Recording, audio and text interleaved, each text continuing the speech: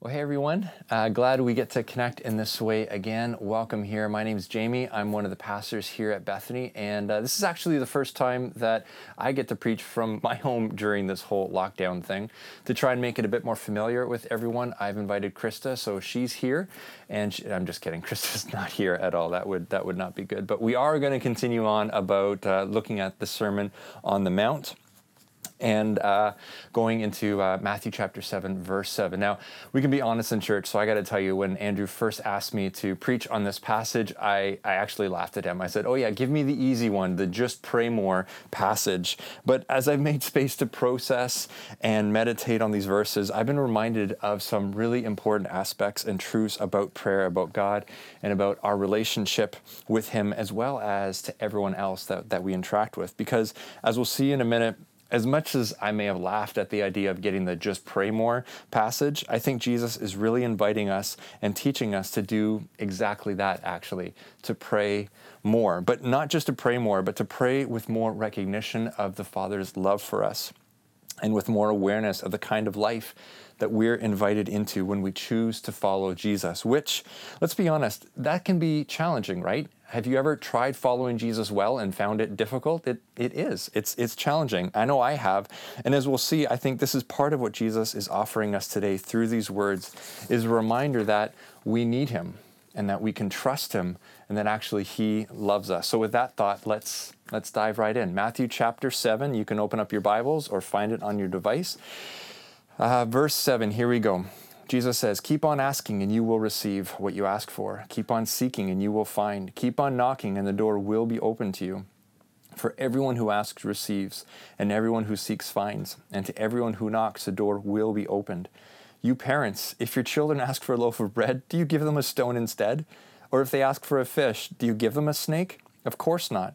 So if you sinful people know how to give good gifts to your children, how much more will your heavenly Father give good gifts to those who ask Him? Now, let's remember right at the top here that these verses, they don't stand alone, right? Jesus didn't say these one day randomly without any context. I know this is obvious, but I just want to remind us here that Jesus is teaching in the context of the Sermon on the Mount, that these verses that we just read are linked to the rest of Jesus's teachings. And like any scripture, we want to take into account the context. We want to understand what's there before and after. And so we need to remember that everything that Jesus is teaching here in Matthew chapter 5 and 6 and 7 has to do with how we understand our relationship to God, who we are in light of Him, and then how we interact with people around us in light of being citizens of God's kingdom. So the Sermon on the Mount is entirely about what life in God's kingdom is meant to look like, which, as it turns out, is incredibly Jesus-centered and others-focused. It's what some have called the Jesus ethic. It's very much just love God and love others. And so then the question is, well, what does ask and seek and knock in prayer have to do with loving others? Well, actually, a lot. Think about it this way. Think about all the teachings that we've heard from Jesus so far in the Sermon on the Mount. Think about turning the other cheek. Think about not judging others. Think about loving your enemies. How successful do you think you'd be in living that way unless you had God's power working in you? What's your track record look like in terms of looking at yourself and dealing with your own issues and struggles rather than being critical and judgmental of other people? How well do you show love not only to people that maybe annoy you occasionally, but to someone that might actually want to do you harm? How's your anger issues?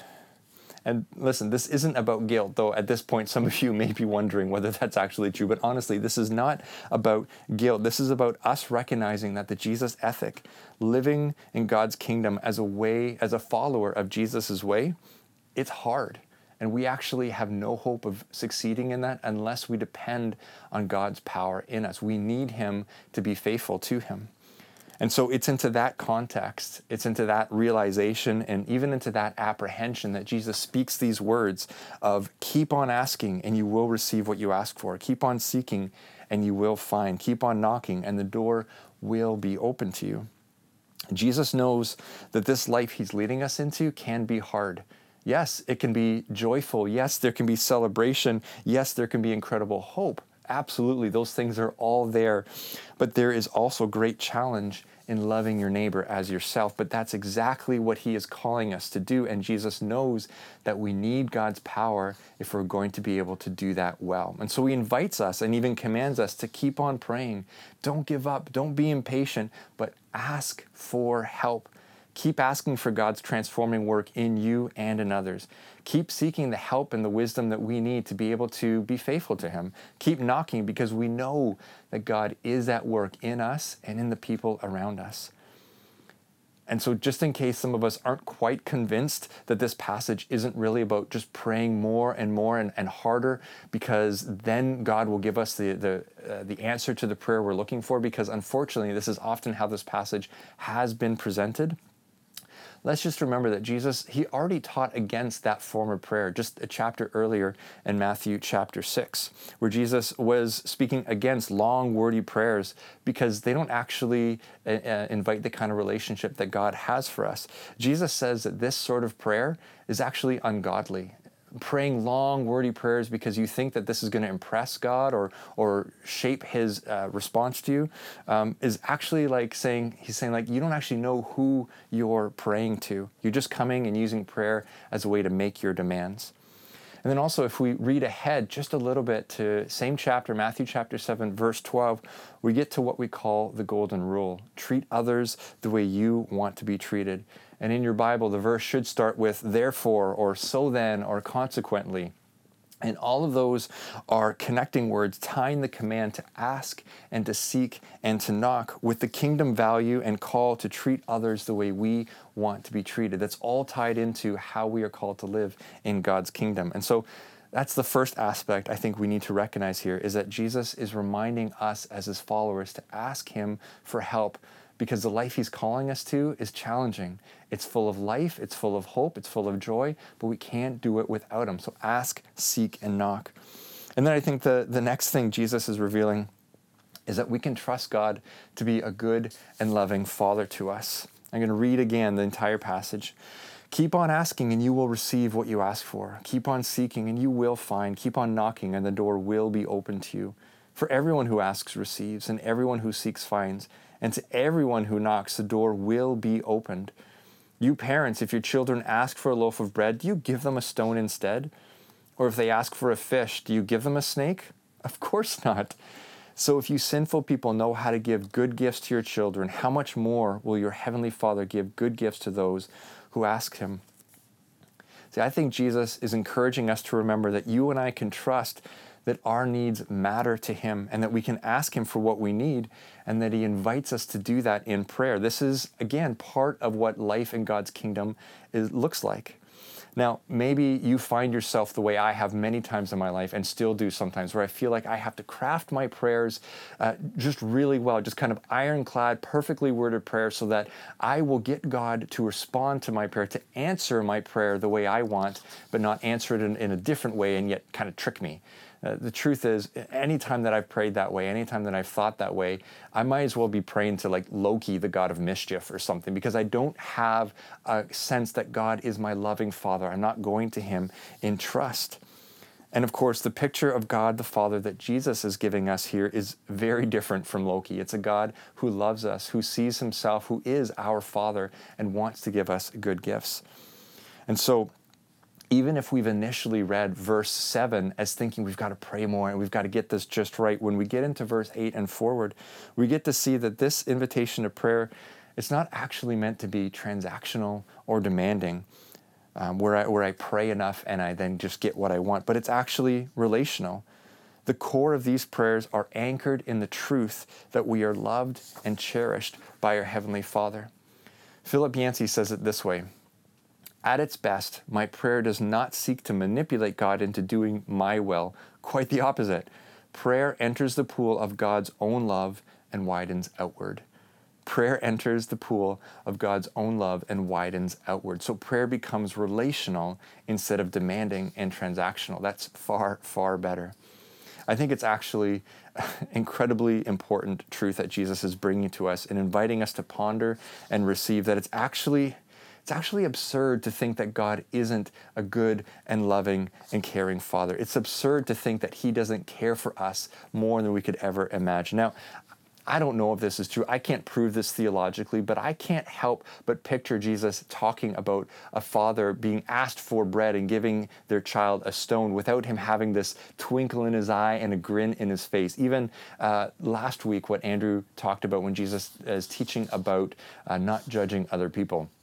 And he uses this imagery of saying, trying to get the speck of dust out of someone's eye while you've got this beam, this plank, this 4x4 post sticking out of your face. I mean, that is either incredibly disturbing or actually kind of comical. It's absurdly ridiculous to think that you could have this post coming in your eye. This is how silly this is. And I think Jesus is using the same kind of little bit of humor in here. It's ridiculous to think of a kid asking for a sandwich and us giving him a stone. Like, that would just be so silly.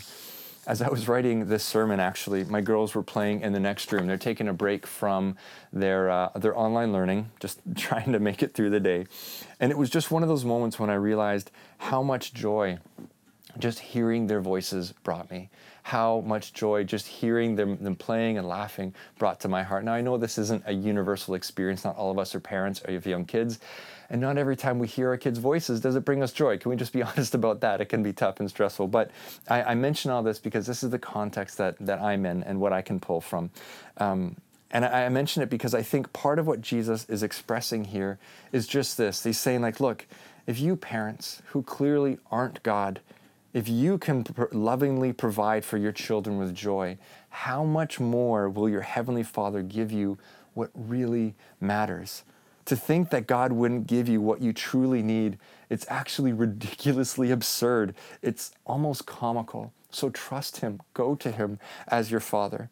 So I think if we haven't already, we can begin to read this passage, hearing the loving and compassionate tone that Jesus speaks in talking about the Father and describing the kind of relationship that He wants with us.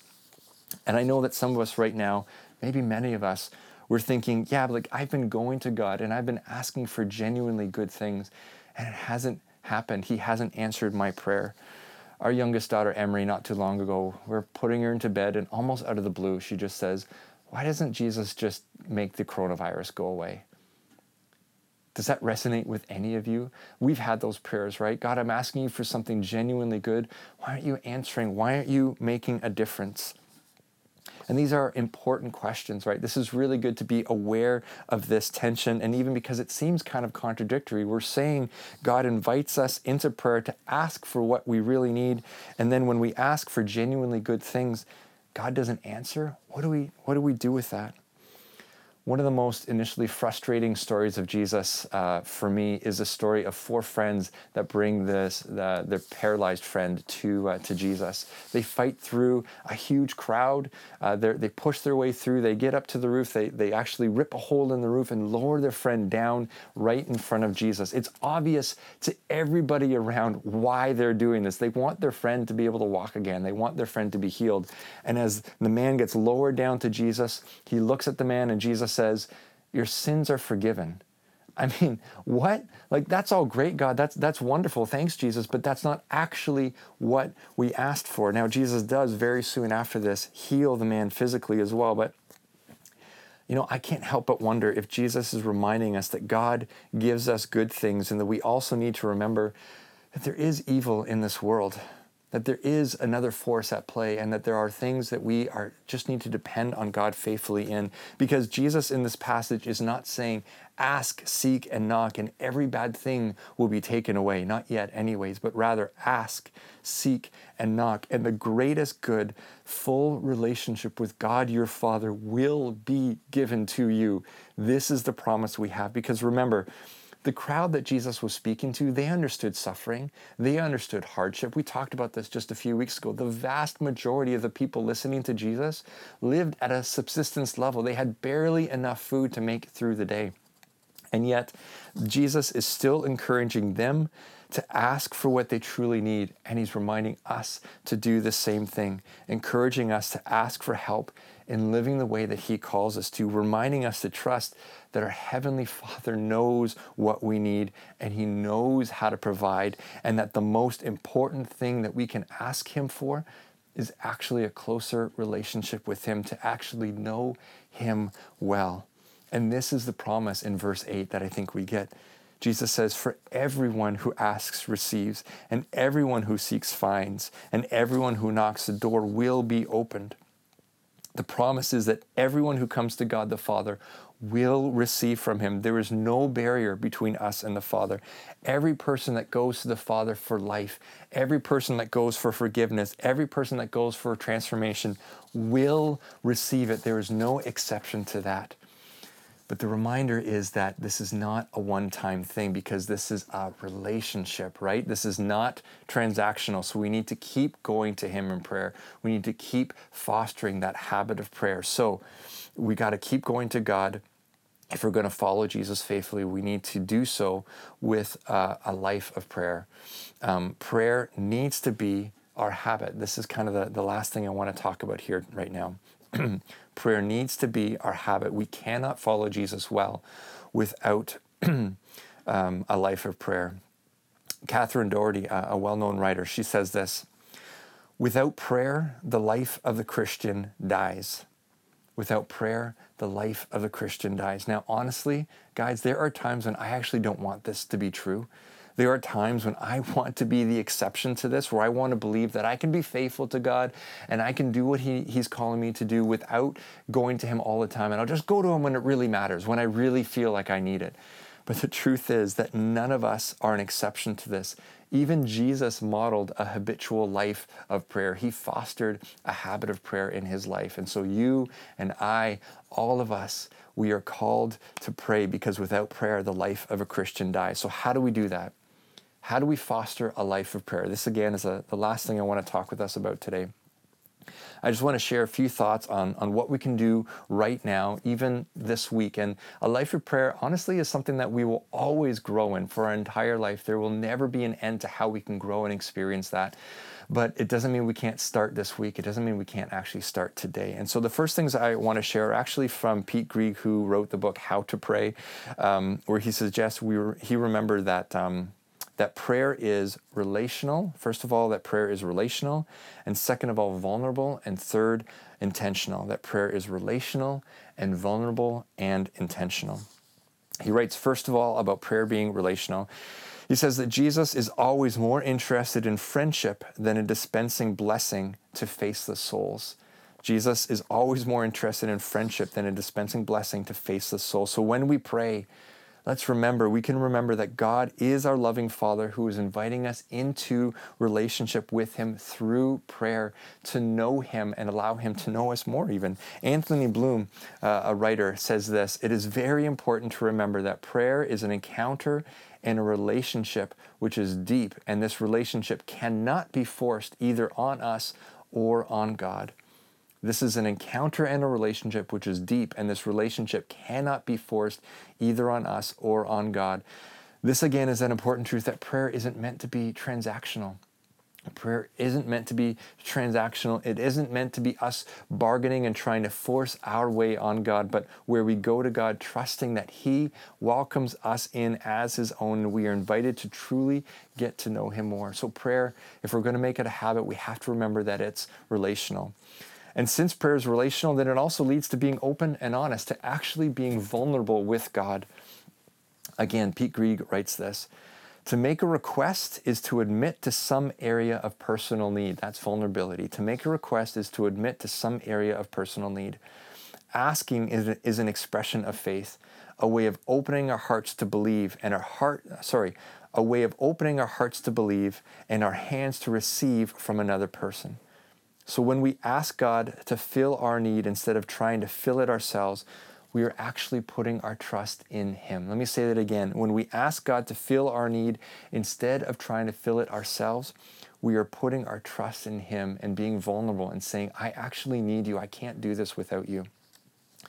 In my own life, I've actually recently been realizing a hesitation I sometimes have in going to God in prayer because I don't want to admit that I still need him in some areas.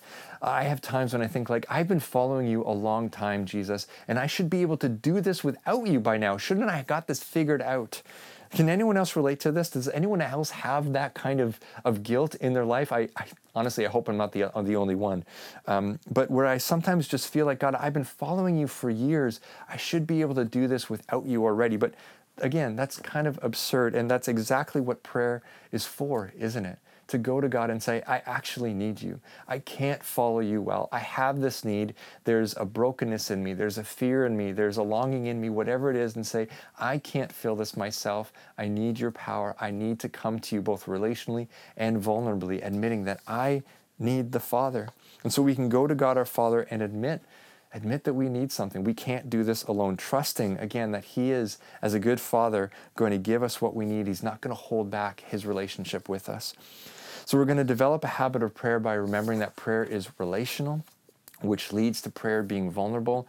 And then thirdly, prayer becomes intentional. It's going to have to be on purpose, because we benefit from planning to pray, from actually deciding to pray at a specific time and a specific place. Now, maybe that's weird for you, but obviously this doesn't mean that we can't pray spontaneously, right? This is a relationship, and any healthy relationship will benefit from both spontaneity and planned times together. So again, Pete Greig writes this: prayer involves the activation of our wills. We are not automatons, mindless bots pre-programmed and powerless to resist the Creator's genetic coding.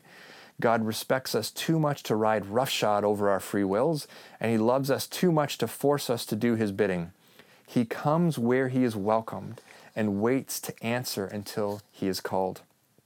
And I think what he's saying here is that prayer doesn't happen by accident. It requires our wills. It requires intentionality. And it is benefited from when we say, I'm making time and space to say, God, I'm calling you. I'm inviting you. Can we spend time together?